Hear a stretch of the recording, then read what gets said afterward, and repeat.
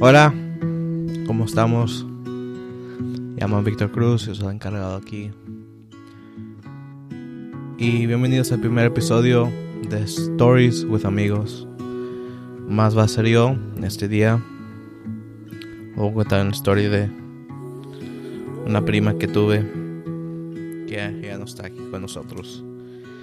El español mío no está bueno, puedo hablar en inglés mejor, pero en el español no está tan bueno, entonces a veces voy a estar speaking to you in English, so sí, me dan paciencia.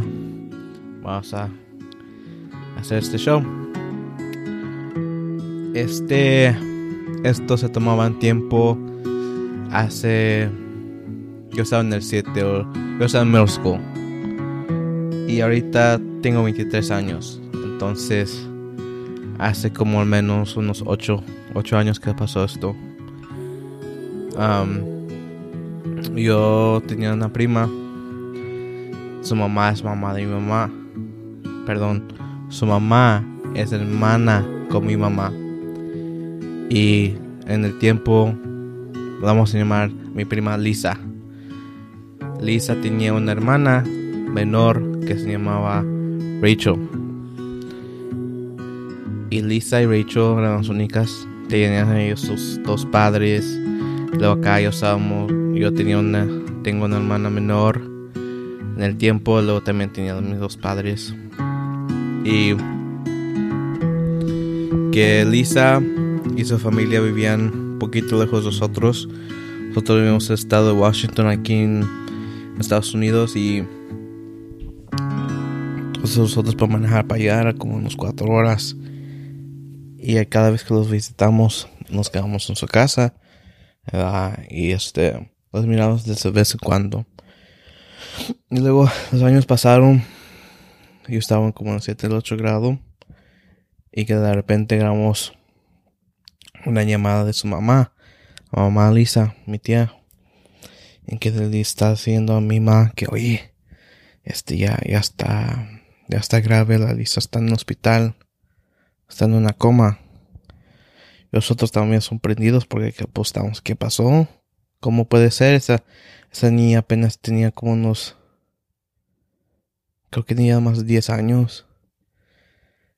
Y estábamos, pues, ¿qué pasó? Pues, ¿cómo es posible esto? Y que, nos enteramos que Lisa tenía diabetes y cayó en una coma diabética. Y pues nadie sabía, no sabíamos que tenía diabetes, nadie supo. Era bien raro que ella estaba enferma, y porque como su hermana Rachel, ella tenía como condiciones médicas, entonces su mamá las cuidaba a las dos. También que puede, a lo mejor ahí estaba atenta ella siempre con las medicinas y con todo, ¿verdad? Ella era una madre bien buena. Y que pasa esto y pues estamos asombrados todos por pues no sabíamos. Y llegó a un cierto punto en la situación que los doctores están diciendo que seguir o ya paramos, porque la única cosa que está manteniendo viva es las máquinas. She was brain dead, ya no tiene función el cerebro, ya no estaba ahí. Entonces su mamá ya se puso triste, ella está llorando y diciendo que no, vamos a seguirle, ¿verdad? Y que mi tío ahí está también, pero yo no sé cómo estaba mi tío, no le hablaba bien hace tiempo. Y que mi tío, pues ahí en los hospitales hay un sofá que no puedes dormir. Ahí estaba dormido una noche, mi tío al lado de mi prima Lisa, y tenía un sueño, él que estaba en un lugar todo blanco. Luego ahí estaba también Lisa, vestida en todo blanco. Luego miró a un señor en todo blanco también. Miró al señor miró a Lisa y dijo, ¿estás bien? ¿Ya puedes venir conmigo? Y luego el señor volteó a mi tío diciéndole, ya la cuidaste tú, ahora es mi turno.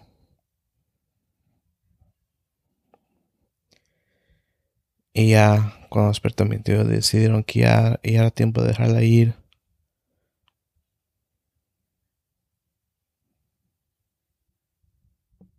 Eso era bien difícil. Para mí entiendo que era bien difícil para ellos también, porque son sus padres y diciendo ya que ya pueden dejar ir. Eso es una decisión más difícil que alguien puede hacer. Toma mucha fuerza. Yo más puedo hablar por mi vida, pero para mí fue, yo perdí a un ser querido. Eso era muy difícil. Esa es mi primera vez que he perdido a una persona que ha querido mucho. Y lo más, I didn't know how to process it. Yo no sabía cómo procesar eso en mi mente, ¿verdad? Pero era tan lindo como Dios enseñó a mi tío que todo iba a estar bien. Que ella va a estar en buenas manos. No te preocupes de ella, yo la voy a cuidar mucho. Y eso es lo que está haciendo Dios. Mi prima era tan chica de edad que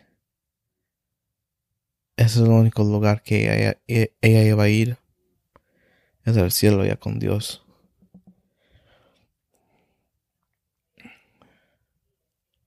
Yo no hablaba de mi tío de esta situación antes. Pero yo puedo notar que cada vez que hablamos de Lisa, a mi tía, ella siempre se pone triste. Ella la extraña mucho, ¿verdad? Porque es su hija. Yo entiendo, pero yo no entiendo el dolor que ella va a estar sintiendo porque yo nunca he tenido hijos. Pero hace unos 2 o 3 años, ya estamos en el tiempo presente, ¿verdad? Hace dos o 3 años fuimos a una reunión de familia en California, aquí en Estados Unidos. Y ahí vimos la familia de Lisa, su mamá, su papá, su hermana menor. Y luego vi otra hermanita que todavía no he conocido, que mi tía tuvo después que Lisa ha fallecido. Y esa niña tenía como unos 6, 5 años.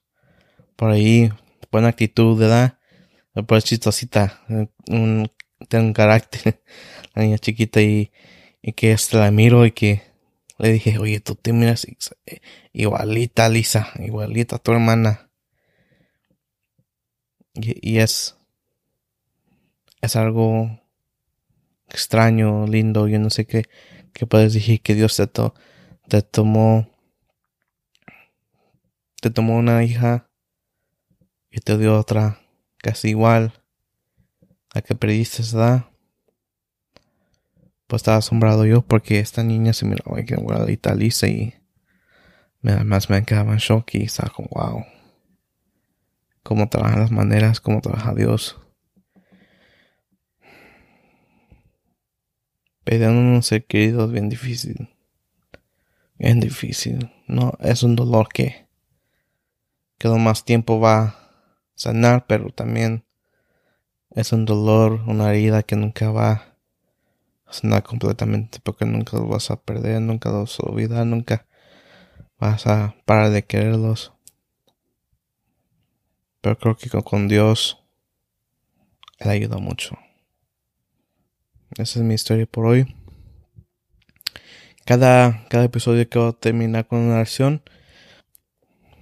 Dios, yo te quiero y gracias por todo lo que nos has dado. Gracias por nuestras familias, nuestros amigos, nuestros seres queridos, por el tiempo que hemos tenido con ellos. Ayúdanos en los momentos difíciles cuando ellos fallecen. Cuando ellos se van a hacer contigo. Ayúdalos porque nosotros sabemos que van a ir con el cielo contigo, pero también es difícil porque ya no nos vemos y ya no están aquí con nosotros. Ayúdanos en esos tiempos difíciles.